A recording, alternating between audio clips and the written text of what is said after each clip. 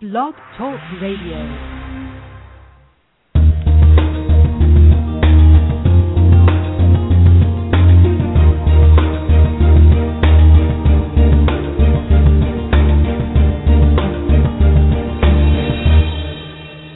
Good morning and welcome to the Inclusive Class Podcast. Through interviews and discussions, it's our goal to explore the promise and practice of inclusive education. I'm Nicole Eridix, and I'm one of your hosts for the show. I'm a parent, inclusion teacher, and creator of the online resource, theinclusiveclass.com. And joining me here on the Inclusive Class this morning is my co-host, Terry Morrow. Good morning, Terry. Good morning, Nicole, and welcome to all our listeners. I am Terry Morrow. I'm the author of 50 Ways to Support Your Child's Special Education, and I write about special needs for About.com at specialchildren.about.com. I'd like to mention to anybody out there listening to us live that we are not taking phone calls, so if you're looking at a phone number on the Blog Talk Radio site, it is lying to you. That will go nowhere. I'm also sort of bracing myself at the moment for the start of the Reader's Choice Awards on my About.com site, right. which nominations will start on Monday. So if everybody can think of their favorite special needs resources, specifically blogs and new books have been published over the past year, and websites that are helpful to you, and online communities, regional resources that are online. Be thinking about those and be ready to nominate them starting on Monday and nominate them repeatedly throughout a month-long process of nominations, which will then move on to having 5 finalists and voting for those. This is part of a larger contest on About.com, and I'm really excited to always, every year, have it on my site because it's a great opportunity for all of us to celebrate these really wonderful resources for parents of kids with special needs. And, I take it as an opportunity to go on a long period of spotlighting these resources and so that everybody, no matter who wins, everybody gets a little publicity out of it. So please be thinking about that and look on Monday on my site at specialchildren.about.com for the nominating forms. I will not, unfortunately, have a category for favorite podcast because, of course, everybody would have to vote for us, and that would be a conflict of interest. So... We'll be looking for there that. will be other categories of interest. So what's going on with you, Nicole, these days, Nicole? Oh, I had to register my son for the SAT this week. So, which is a whole new world for us. See, this is what's nice about having kids. I mean, we just skipped right over the SATs and went directly to community college. So we didn't even deal with this stuff. That's one of the small benefits of having kids who, need to I feel like travel I'm in a different path. I feel like I'm in a whole other world with this thing. We're not familiar with it in Canada. We have our own types of testing. Most provinces, though, don't have a standard exit exam, I guess you would call it, or I don't even know what really it is. Who am I to talk about the SAT? But it's a little slice of hell. It sounds like it. But we get the feeling that it's a really big deal. So we've kind of been swept up in the momentum and we're buying books and looking at online tutorials. And yesterday I registered my son for a weekend boot camp. So anyway, I feel like we're on this train that, I know that we're supposed to get there, but I don't know anything about it. So it's coming up. He's got to write it in March. So that's our big... I took it many, many, many years ago, back when you used to engrave your answers on stone. But I don't remember that much about it other than it's just a big honkin' test of everything you ever learned in your life. And and so much stress is placed on it, like if you do not get the best grade, you're never going to go to the college of your choice and you're going to be doomed to failure. Yeah. Even though really probably, unless you want to go to Harvard, you probably can get into the school of your choice.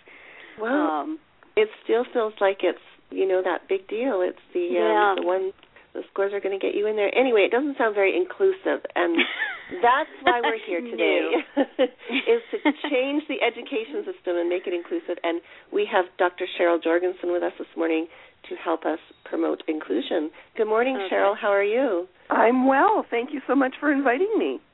Oh, it's a pleasure to have you. We are...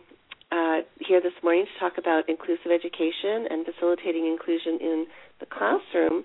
And Cheryl, I know a little bit about your background. Can you give the guests a bit of information about what you do and the work that you do?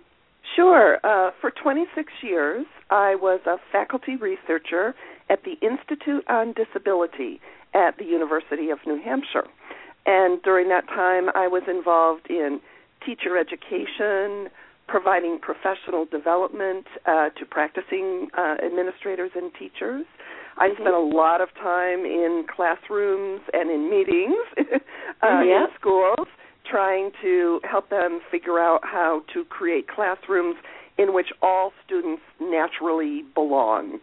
I did some research, and then a year ago, I retired from the university, but I'm still very active in national policy work and doing some fair bit of consulting with schools.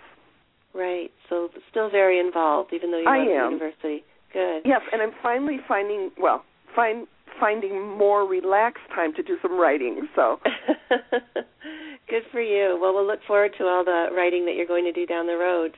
Thanks. I know you have so much knowledge to share. Now, and one of the things that I think is, important to know about, and that I know that you can shed some light on, is that I often hear people talking about mainstreaming, integration, and inclusion, and referring to the same thing, that they all mean the exact same thing, although, as you and I and Terry know, they are different. Can you explain to the audience what the difference is between inclusive education and mainstreaming or integration? Sure. Mainstreaming was sort of the first revolution in providing students with disabilities some access, some opportunity for participating in general ed regular classrooms. So typically a student with a disability would be assigned to a special ed class as their primary placement, but then periodically they would go into a regular class. A lot of schools first began mainstreaming students in music or art or physical education, or they would come in for a part of a lesson, but most of their instruction was still taking place back in a special ed class. So that's mainstreaming. Integration was the second revolution. In the 1980s or so, people began to notice that when students were mainstreamed, even if it was just for social reasons, that students were picking up academic and functional skills. So they said, why don't we do this in a more planful way?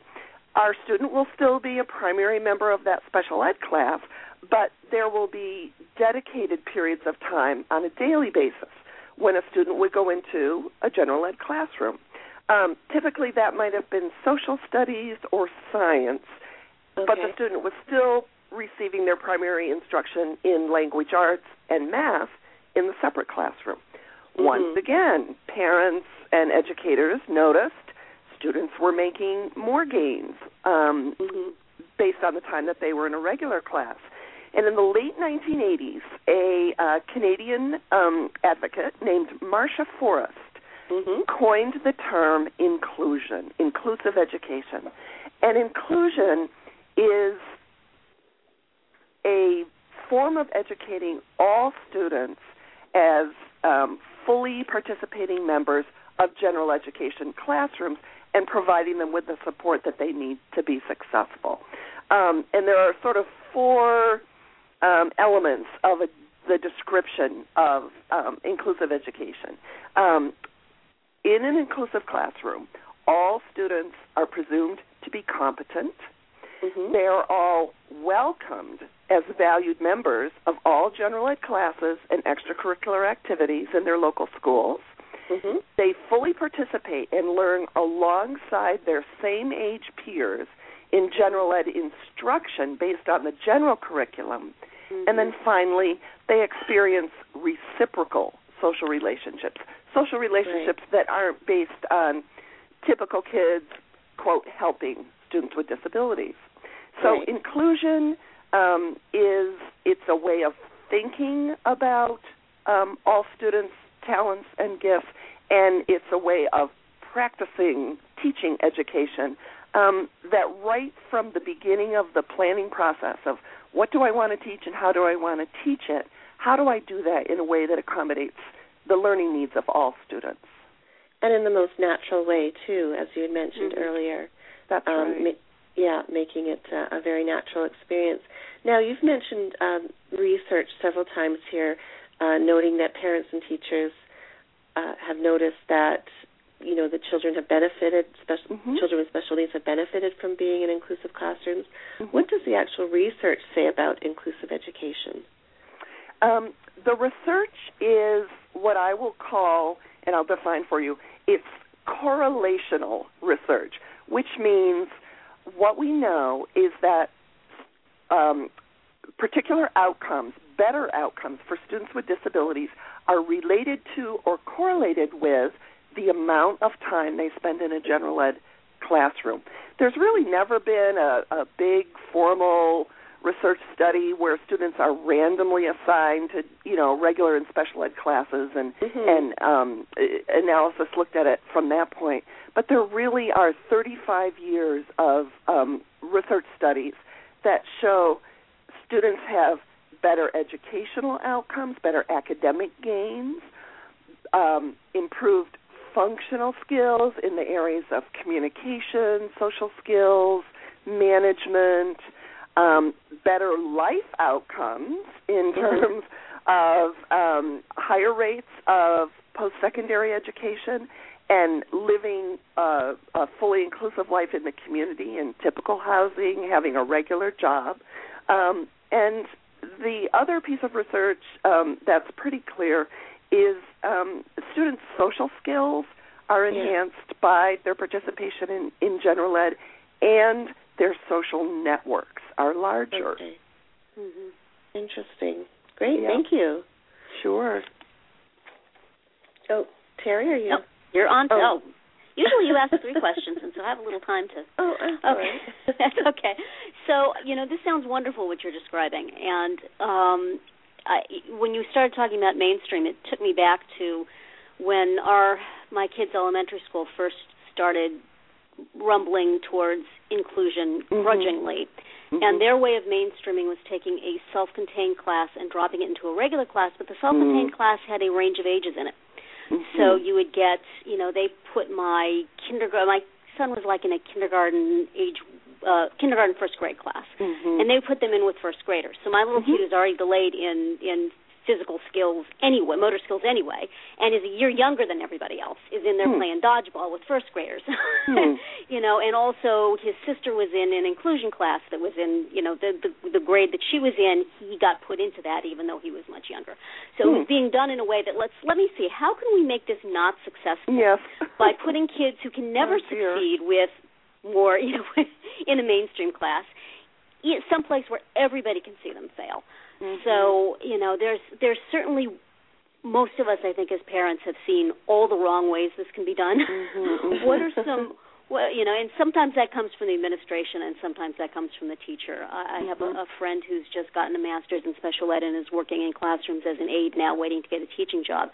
And, she also describes situations where, the special ed kids go into the classroom at 10 o'clock, and sometimes the classroom is doing math at 10 o'clock, but sometimes they're doing something else, or sometimes they're watching a movie, and sometimes, sometimes the teacher just isn't in a mood to interact with them.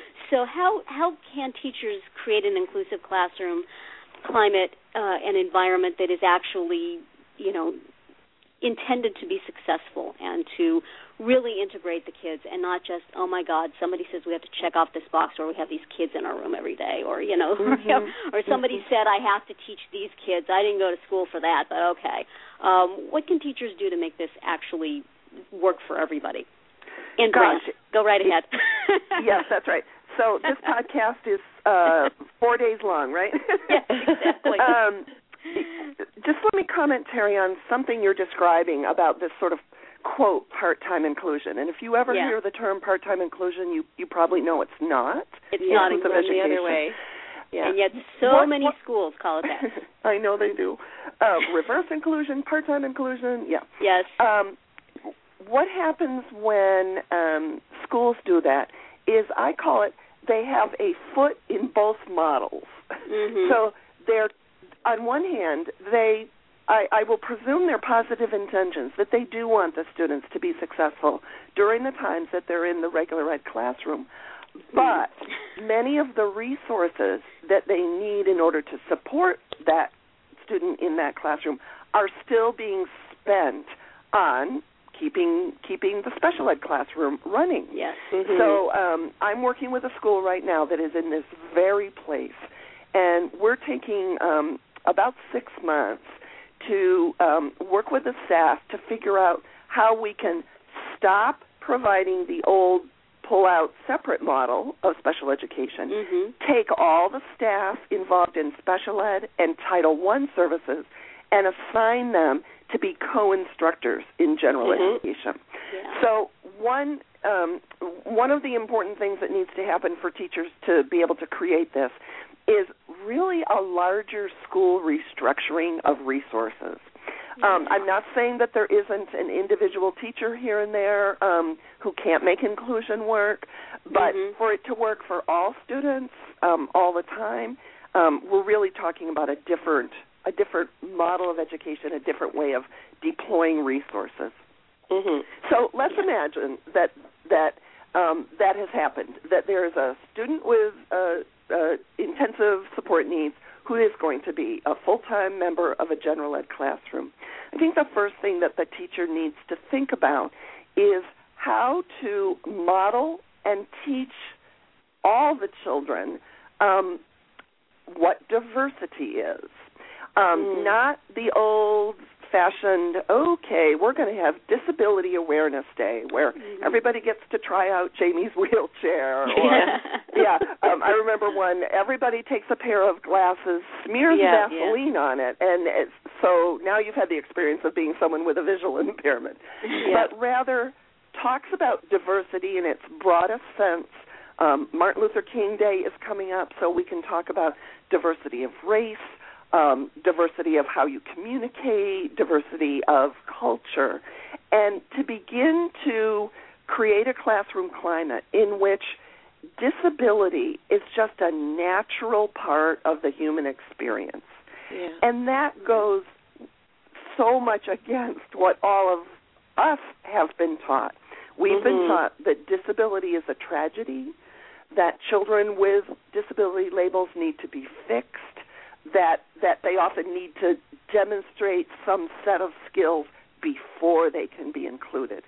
So there are some wonderful resources out there in terms of children's literature and activities that teachers can do to build that classroom climate that's celebrating differences. And I'll be happy to send you some links that you could put up on your website if you like. That'd be great. So we talked about structural need, structural indicators that we really are going to put all our resources into general ed. Talked a little bit about the climate and the attitudes in the classroom. And then, the third big piece is instructional strategies. Right. And the most promising set of instructional strategies, excuse me, are based on a concept called Universal Design for Learning, UDL. I'm sure that you're familiar with it, but essentially what UDL means is that for every unit that teachers teach, they're going to provide many different ways to represent knowledge. So not only text, but videos, websites, manipulative materials. Teachers will provide many different ways for students to interact and learn in the classroom, so it's not just teacher lecture. Students are doing inquiry-based learning in cooperative groups. They're doing experiments. And then the third leg of universal design is that children are provided with different ways to show what they know. So a song, a rap, a skit, a poster, a traditional essay. And this combination of the three elements of universal design in its best form really probably meets the needs of 99.9% of students And then there still may be a student in a classroom who needs some more personalized accommodations or supports in terms of a high-tech means of communication. They may need materials that are modified to reduce their complexity, but still maintain those essential general ed learning standards. Excellent. Great description. Thank you. Sure. Yeah. Do you have any research or any idea of how many schools in the U.S. are actually doing that successfully? I don't know. I can tell you it's in bits and pieces. Mm-hmm. Are there certain parts of the country that kind of get it more than others? I mean, I've been hearing about this for years and years, and I look at our schools, and it's like, boy, it's not getting out there, and the same stuff is still going around and around, and the excuses are still being made. Right. And it's infuriating because, I mean, if I as a parent can learn about this stuff, why isn't the school learning about it? Why do the teachers look at me like, well, I can't teach that kid at the same standards, and I have to meet X, Y, Z, expectations of the district, and even, parents of kids with special needs. I have my son got into inclusion fairly late in high school, and his parents of his friends are like, oh, my kid can't do that, or he could never be in a regular class. It wouldn't be safe. He wouldn't be able to follow along. Unfortunately, there's no great database that shows exactly where this is happening.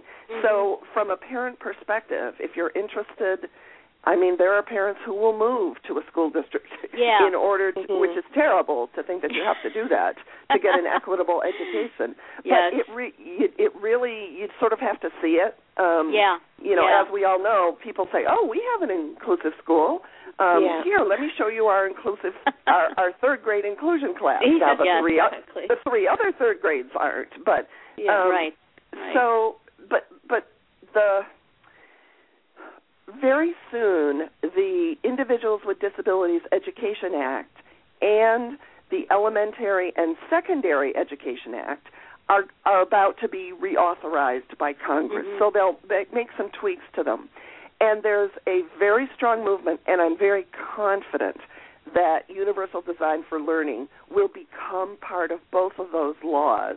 Now, what needs to happen is the federal government needs to monitor states, and then states need to monitor their local education agencies, their local schools, to make sure that there's follow-through. And there's still huge problems with that. And there's also always an issue of money in local school districts, I know, and it's hard to explain why this will, in the long run, be a good thing, even if it costs a little bit of money right now. If it doesn't affect your personal child, you're going to be like, well, I want that money to go to the football team instead. I want that money to go to, Well, I guess, one of the arguments that I often make is that there is no research to show that inclusive education is any more expensive in the long run than a separate system of education for students with disabilities. And in fact, in this one school district that I'm working with right now, I did an observation the other day, and my jaw dropped at how many staff people were actually running around providing fragmented services. There's Title I teachers, there's tutors, special ed people, reading specialists, speech-language pathologists. And when we sat down and did sort of a big chart, we realized that we could put a second adult in every classroom. For that money. For that same money. Now, there definitely is an upfront investment in professional development. And I think the other upfront investment, but this will benefit all students, is more technology. And I don't know if you're familiar with the newest project that's being funded by the U.S. Department of Education Office of Special Ed Programs. It's called SWIFT, S-W-I-F-T. Have you heard of it? I have, yes. Okay. I haven't. It's at the University of Kansas. It's a 5-year project to identify schools all around the country representing very diverse communities that are, quote, doing inclusion and school reform well, and then they will distill sort of the, what are the essential practices at the classroom level, at the school level, at the district leadership level, and then be able to work with more schools around the country in a more systematic way to help them change their schools. Yeah. Being able to show a school how another school does it is always better than saying, here's this theory, put it into practice. Yeah, it is. This is just kind of off of something that you said a couple of minutes ago, but what do you, in an ideal inclusion situation, what do you do about things like speech therapy and physical therapy that have traditionally been pullouts? If the kid is in an inclusion classroom, the pullouts really don't work so well anymore. Do you recommend pushing in and having the speech therapist or therapist work with the kid definitely during school or during gym for the physical therapy? Yes. I think that, I wouldn't say 100% about every single communication goal, but the role of related services in an inclusive classroom actually really goes back to what their intended role was when the special ed law was passed, which is it's supposed to be services to enable the students to benefit from their primary instruction. Right. So students' IEPs really need to be written differently to reflect that. And I recommend that the speech pathologist come into the classroom, look at what the students without disabilities are doing, how they're participating in learning, and then think what kinds of communication or literacy or physical support does a student need to fully participate and learn within that setting. And then the research, particularly around communication skills, would say that students need to learn and practice communication skills in the environments in which they're going to learn them. Exactly. But this is a big shift in practice for folks. It is huge. Yeah. And it makes so much sense, but there's always going to be resistance when you tell people, do your job in a completely different way. I know. I had a deer in the headlights conversation with a speech pathologist the other day. I'll bet. She's like, you want me to what? But I have my room all set up a certain way for everything, Yeah, they don't like it, but it also reflects that shift from curing students to supporting them to fully participate. And their skills will improve. It's a whole change of goals, It is. It's really not about them being able to pronounce this particular sound. No, it's about them being able to be understood. That's correct. So, so many meetings I would sit in, your child did so great in this, and this. I know. But who cares? I know. Was he able to give his presentation in class? We worked all year on him being able to walk down the hallway with his head up. Well, but he can't do gym. No, that's right. This is everything you're saying here is great, and I hope that it actually does. I mean, with the reauthorization, that we can start to put some muscle behind this, because it ain't going to happen otherwise. No, it's not. I mean, folks it's going to happen doing it for the goodness. So slowly, and in such isolated pockets that we really need a national commitment. I know our time is growing short, and I wondered if as a matter of fact. It is so short that we're done. All righty. I'm sorry we didn't get to that, but next time we have you on, we'll make sure to do so. Okay. I hope we can have you back. Thank you for being our guest today. And I would like to thank our listeners for tuning into our program this morning. Please join us next week when we will have guest Rhonda Greenhaw. Rhonda is involved with a program that seeks to create inclusive opportunities at the college level, something very close to my heart. Be sure to follow the Inclusive Class podcast on Blog Talk Radio so you don't miss out on any of our shows. You can also follow us on Twitter, where Nicole tweets under the name inclusive_class, and I am at Mamatude, MAMATUDE. Cheryl, are you on Twitter? I am not. Okay, well, get on there. You have a website. What is your website? My website is Cheryl M. Jorgensen, JORGENSEN.com. Okay, great. And finally, I want to remind everybody that you can download our podcast for free on Stitcher and iTunes. Goodbye, everybody, and have a great week. Bye-bye. Thank you, Cheryl. Bye-bye.